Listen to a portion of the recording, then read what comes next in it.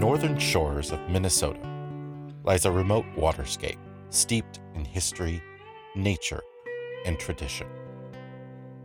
Named for the wild men who paddled its waterways in the Canadian fur trade, Voyageurs National Park is home to nesting bald eagles, moose, gray wolves, black bear, loons, owls, otter, and beaver. Most of its hidden waterways are untouched, pristine boreal forest, where on a cloudless pre-dawn morning under the northern lights, you can almost hear the songs of fur traders traveling in their massive canoes. On this episode of America's National Parks, the Voyageurs, the legendary wild and hardy men who traversed the waterways of the Great North for 200 years.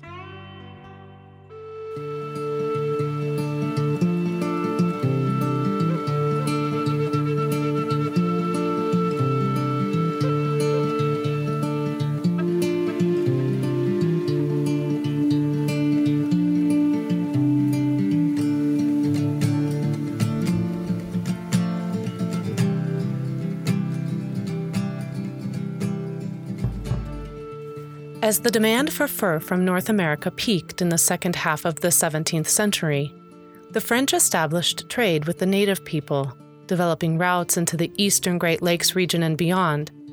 The Hudson Bay Company was founded in 1670, setting up trade posts along the shore of its namesake bay. Nearly 100 years later, as the supply of fur in the east diminished, the Northwest Company was formed to explore the Northwest Territory and engage the indigenous people in trade. No route was passable by ship. Instead, the Northwest Company hatched a plan to send out brigades of canoes to traverse New France's waterways.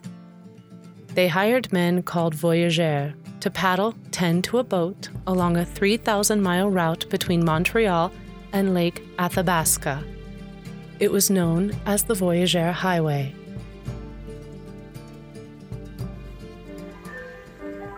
Mon revenant de la jolie Rochelle, mon revenant de la jolie Rochelle, j'ai rencontré trois jolies demoiselles. C'est l'aviron qui nous mène, c'est l'aviron qui nous mène en haut. C'est l'aviron qui nous mène, c'est l'aviron qui nous mène en haut.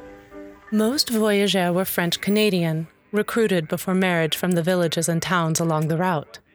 To make room for the cargo, many were of shorter stature, around 5'4" or less, and wore distinctive white cotton shirts and red felt hats, with a red sash around their waist. They were strong and healthy with a lively disposition. They were legendary heroes, celebrated in songs and stories. They reached almost a celebrity status, and the jobs were highly coveted. But the life was not as glamorous as the folk tales would lead people to believe. C'est l'aviron qui nous mène, c'est l'aviron qui nous mène en haut. C'est l'aviron qui nous mène, c'est l'aviron qui nous mène en haut. The men paddled from sunrise until after sunset along the Voyageur Highway, where 200 treacherous rapids awaited, as well as 50 lakes on which the canoes were laid open to any passing storm. The great Montreal canoe the Voyageur paddled stretched 36 feet long. Weighing 600 pounds itself, the Montreal could carry 4 tons of crew and cargo. It was built with only yellow birch bark, an axe, a knife, an awl, and some spruce roots and pitch. Elle buvait sa plaie vert.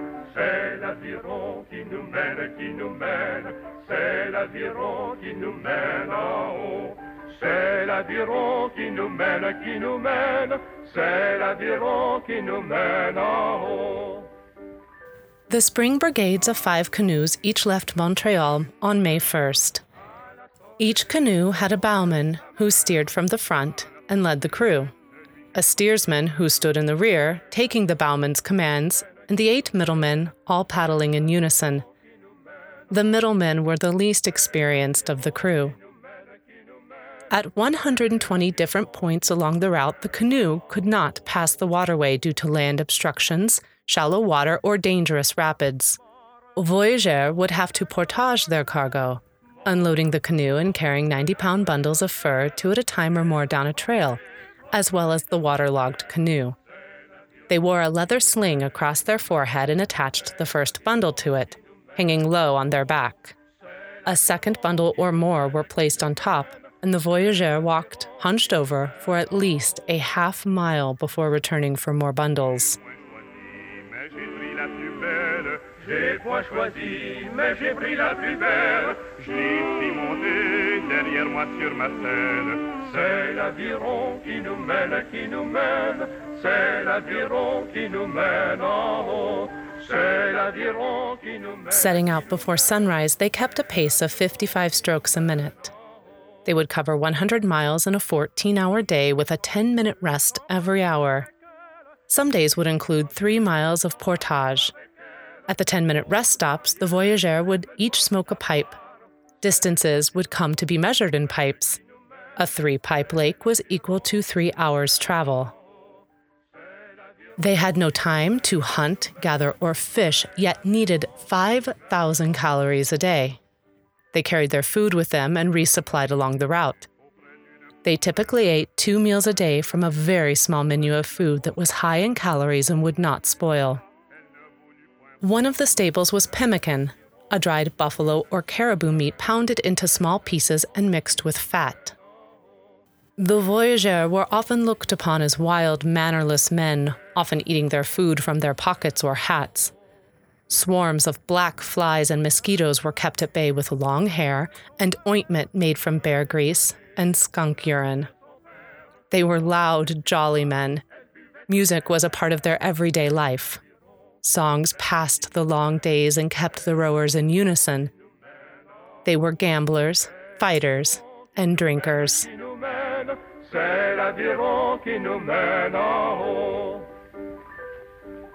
À la santé de son père et de sa mère. À la santé de son père et de sa mère.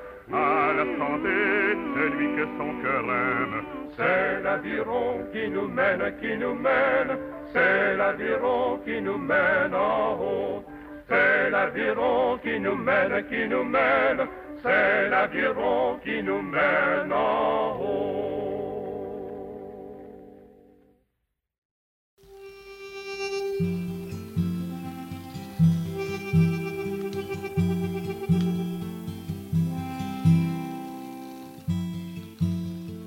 The day of paddling ended between 8 and 10 p.m. They would have their second meal, make repairs to equipment, prepare breakfast, and then tell stories and sing until it was time to sleep. Shelter was often an overturned canoe, a bed of moss, and a blanket of furs. They'd sustain a smoky fire to keep the flies and mosquitoes at bay. Only if the weather was bad would they erect a simple tarp tent. They awoke around 3 a.m. to start their day all over again, paddling for 3 hours before eating their breakfast. The route from Montreal to Lake Superior and back would take 12 to 16 weeks. Drowning was common, as well as broken limbs, twisted spines, hernias, and rheumatism. The smoky fire that kept the bugs away caused respiratory, sinus, and eye problems. Most voyageurs would start working when they were 22 and continued until they were in their 60s. They never made enough money to consider an early retirement from the grueling lifestyle. Some voyageurs stayed in the backcountry over the winter and transported fur to farther away French outposts. They helped negotiate trade in native villages. In the spring, they would carry furs from the remote outposts back to the rendezvous points. At Rainy Lake, on the present boundary between Minnesota and Ontario, voyageurs on the eastward journey from the interior met crews on the westward journey from Montreal, exchanged cargoes, and turned around at the Grand Portage. J'ai point choisi, mais j'ai pris la plus belle. Je l'ai pris monter derrière moi sur ma selle. C'est l'aviron qui nous mène. C'est l'aviron qui nous mène en haut. C'est l'aviron qui nous mène. The rendezvous was also a time for rest and revelry. The voyageurs ate hearty feasts and celebrated their travels. The epic journey was repeated annually over a span of decades, traversing the border lake countries in what is now Voyageurs National Park. From the beginning of the fur trade in the 1680s until the late 1870s, the voyageurs were the blue-collar workers of the Montreal fur trade. At the height in the 1810s, they numbered as many as 3,000. By the mid-19th century, the Hudson Bay Company, now merged with Northwest Company, ruled an inland empire that stretched from the Bay to the Pacific. England now ruled Canada, and the mounted police began to extend formal government into the fur trade areas. As the end of the century approached, the voyageurs grew obsolete with the coming of railways and steamships. Fur animals became less plentiful, and demand for furs dropped as products such as silk became fashionable. Ohio Senator James Heaton Baker was once told by an unnamed retired voyageur, "I could carry, paddle, walk, and sing with any man I ever saw. I have been 24 years a canoeman and 41 years in service. No portage was ever too long for me. 50 songs could I sing. I have saved the lives of 10 voyageurs, have had 12 wives and 6 running dogs. I spent all my money in pleasure. Were I young again, I would spend my life the same way over. There is no life so happy as a voyageur life."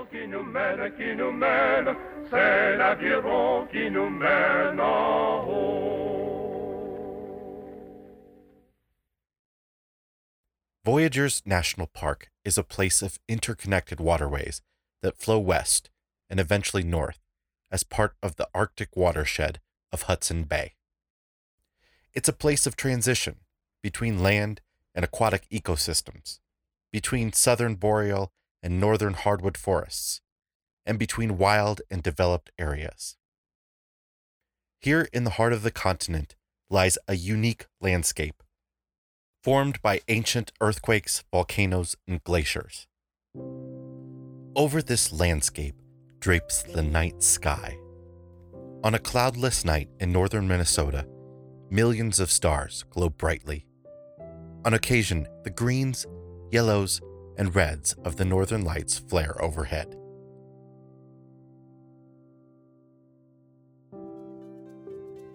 Voyageurs National Park was established in 1975, but is filled with evidence of over 10,000 years of human life and use. Signs of Native Americans, fur traders, and homesteaders are scattered throughout the park. As park visitors travel the lakes today, it is easy to imagine the voyageurs of the past dipping their canoe paddles into the clear, dark waters to the rhythm of their songs, gliding past the rock and pines of this northern landscape. The park shares its northern boundary with Canada and lies just west of the Boundary Water Canoe Area Wilderness. The park visitor centers are accessible by car, but in order to truly experience the park, one must leave their vehicle behind and access the park by boat. The Park Service offers daily tours, and commercial operations rent boats for self-guided touring. Houseboat touring is a favorite activity, and docks for overnight stays on the inner islands can be rented from the Park Service. You can use a Park Service canoe to travel the inner waterways of some of the untouched island landscapes, and remote island campsites offer overnight tent stays. RV camping is available from nearby commercial campgrounds who also offer boat rentals. In the winter, you can drive a road that crosses the hard frozen lake and visit the islands on foot or by cross-country ski trail. At the far northeast corner of the state, you can also visit Grand Portage National Monument, the historic rendezvous point of the voyageurs.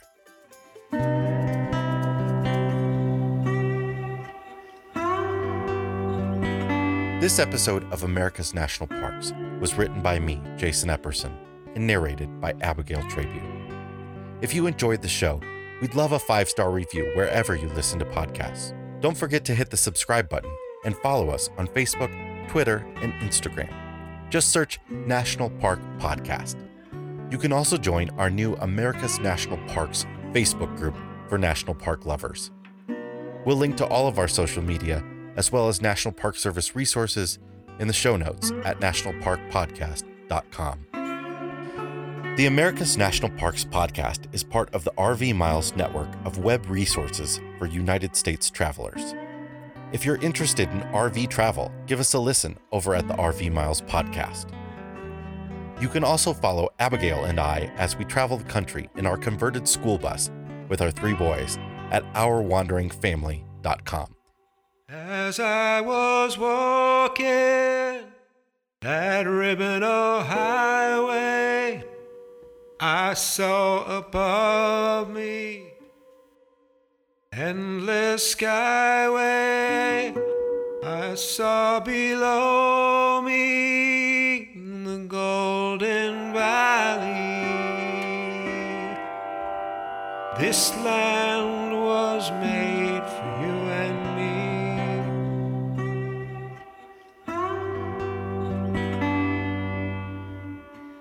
me. The America's National Parks podcast is a production of Lotus Theatricals, LLC.